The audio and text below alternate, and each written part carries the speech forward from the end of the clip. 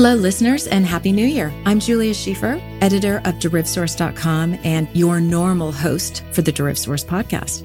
Happy New Year, Julia, and to all listeners. I'm Terry Flanagan, managing editor of Markets Media and your host for the Global Trading Podcast.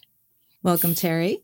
Now, Terry and I wanted to take a look back at some of the top podcast episodes of the year for both the DerivSource and the Global Trading Podcast.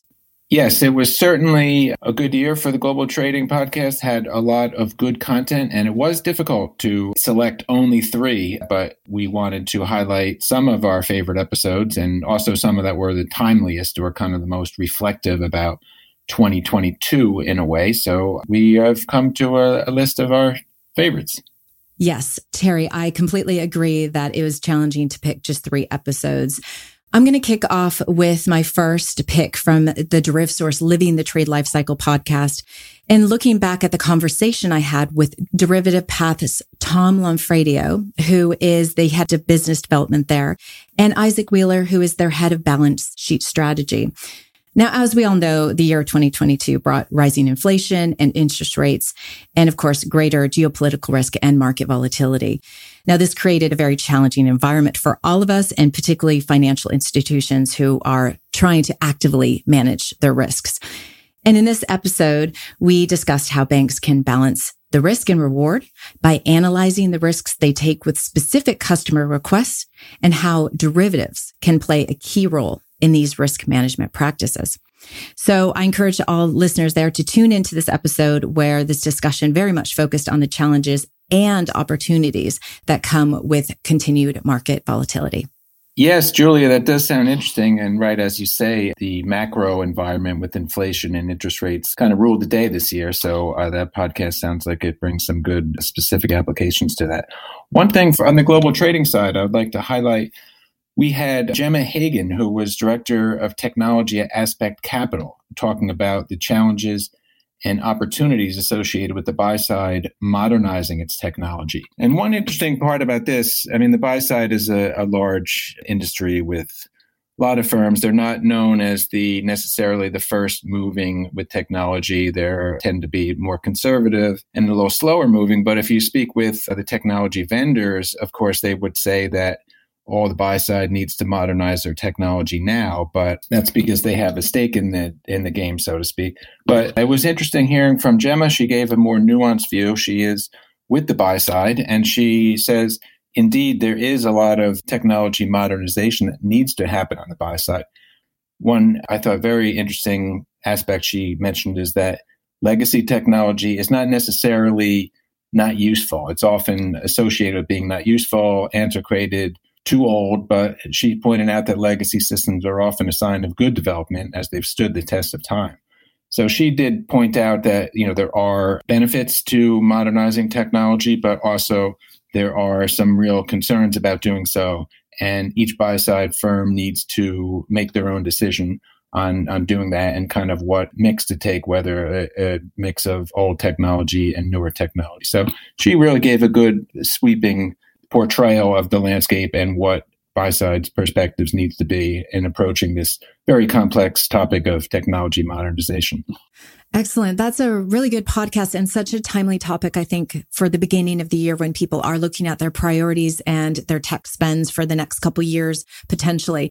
And on the topic of legacy saving strategies, we actually covered this in a DerivSource podcast back in November with Torstone Technologies CEO Brian Collins. And he walked us through exactly kind of what your interviewee, what she spoke about in the sense that legacy systems do have value and you don't want to throw the baby out with the bathwater in modernization techniques, or strategies rather. You really want to be able to focus on what works now and what works well, as you and Gemma pointed out, but also look at where the improvements around that could be. And this podcast really talks about, no code strategies and APIs, for instance, as one of those kind of techniques to save the legacy system that still works, but also make those improvements that you need for automation and cost reduction in addition to that, of course.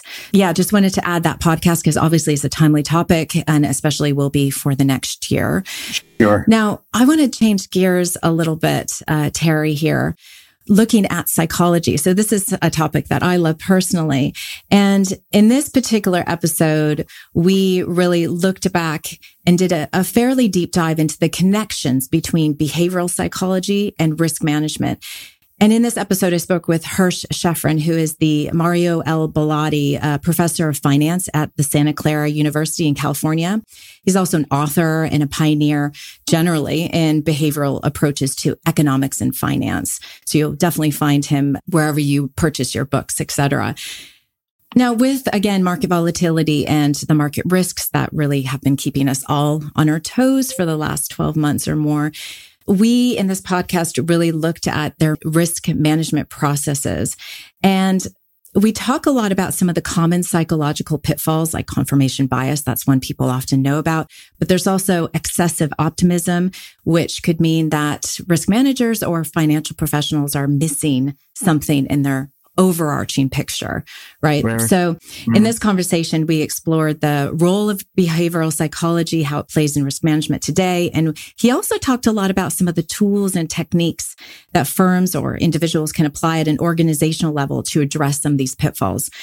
So it's a little bit out there compared to what we've normally done, but the name of the podcast is Living the Trade Life Cycle. So I feel like that gives us license to talk about a broader range of topics. So that was one of my top picks for this year. So that would be my second pick, Terry.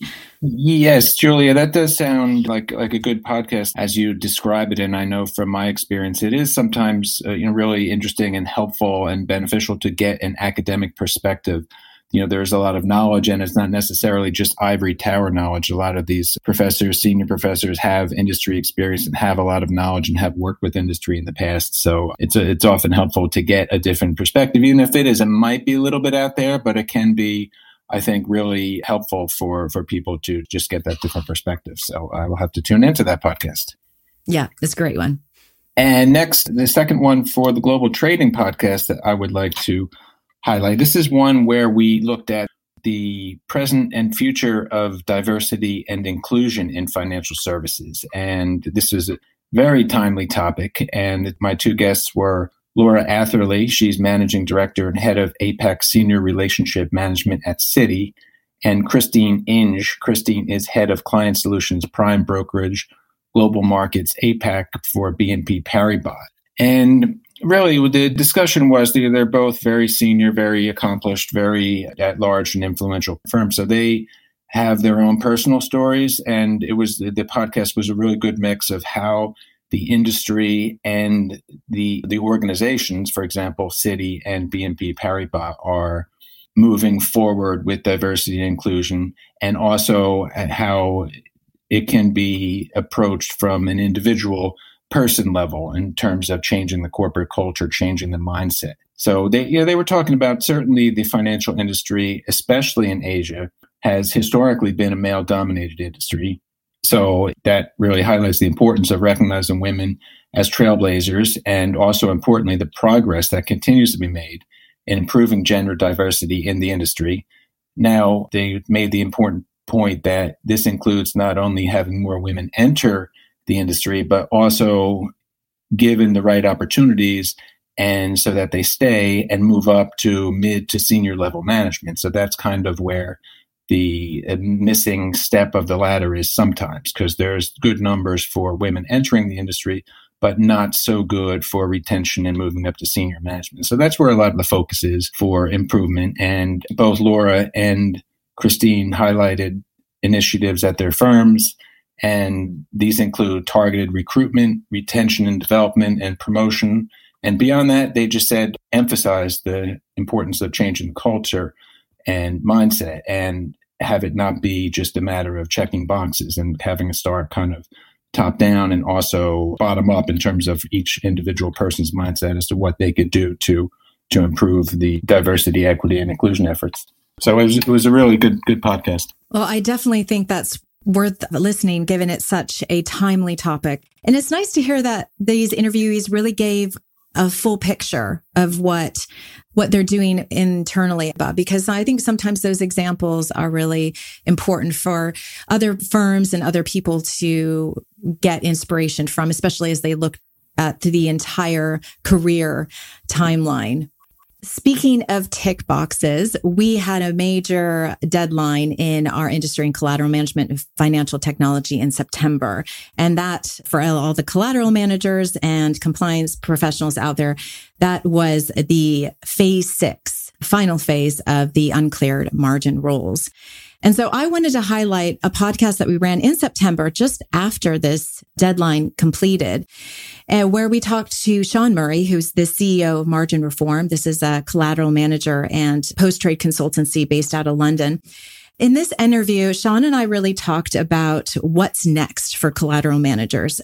Obviously, this space, collateral management, has seen really rapid change in the last several years. This is due to, of course, regulatory rules and new changes there, but also improvements in best practice for both cleared and uncleared derivatives. So I was really thinking that any collateral managers listening today would enjoy listening to this particular podcast back in September, where we discussed how, despite regulatory change slowing somewhat in the collateral management space, this is still going to evolve really rapidly in the next couple of years. And Sean walked us through some of the top challenges that collateral managers will be facing, and that really should be focused on in 2023. And that includes data quality, for instance, which is essential for reporting, and dispute management. He also talked a little bit about what's going on in different regions and really gave a good synopsis for some of the focus points for 2023. So given we're entering the new year, I think I wanted to really encourage people to look back at that episode if they missed it. Right. Sounds like a good listen for collateral managers. I don't know, Sean, but it does sound like he has a lot of expertise, and you covered the ground both in terms of what has happened in the current landscape, but also the outlook for 2023. So I would also recommend that for collateral managers. So if we can move on to just my final one I'd like to highlight. This was a little bit of a softer topic, if you will. This was in advance of our Markets Choice Awards, U.S. Markets Choice Awards, which was, I believe this year was the 11th annual. And we have what we call the Neil DeSena Market Advocate Award. Just a very brief backstory.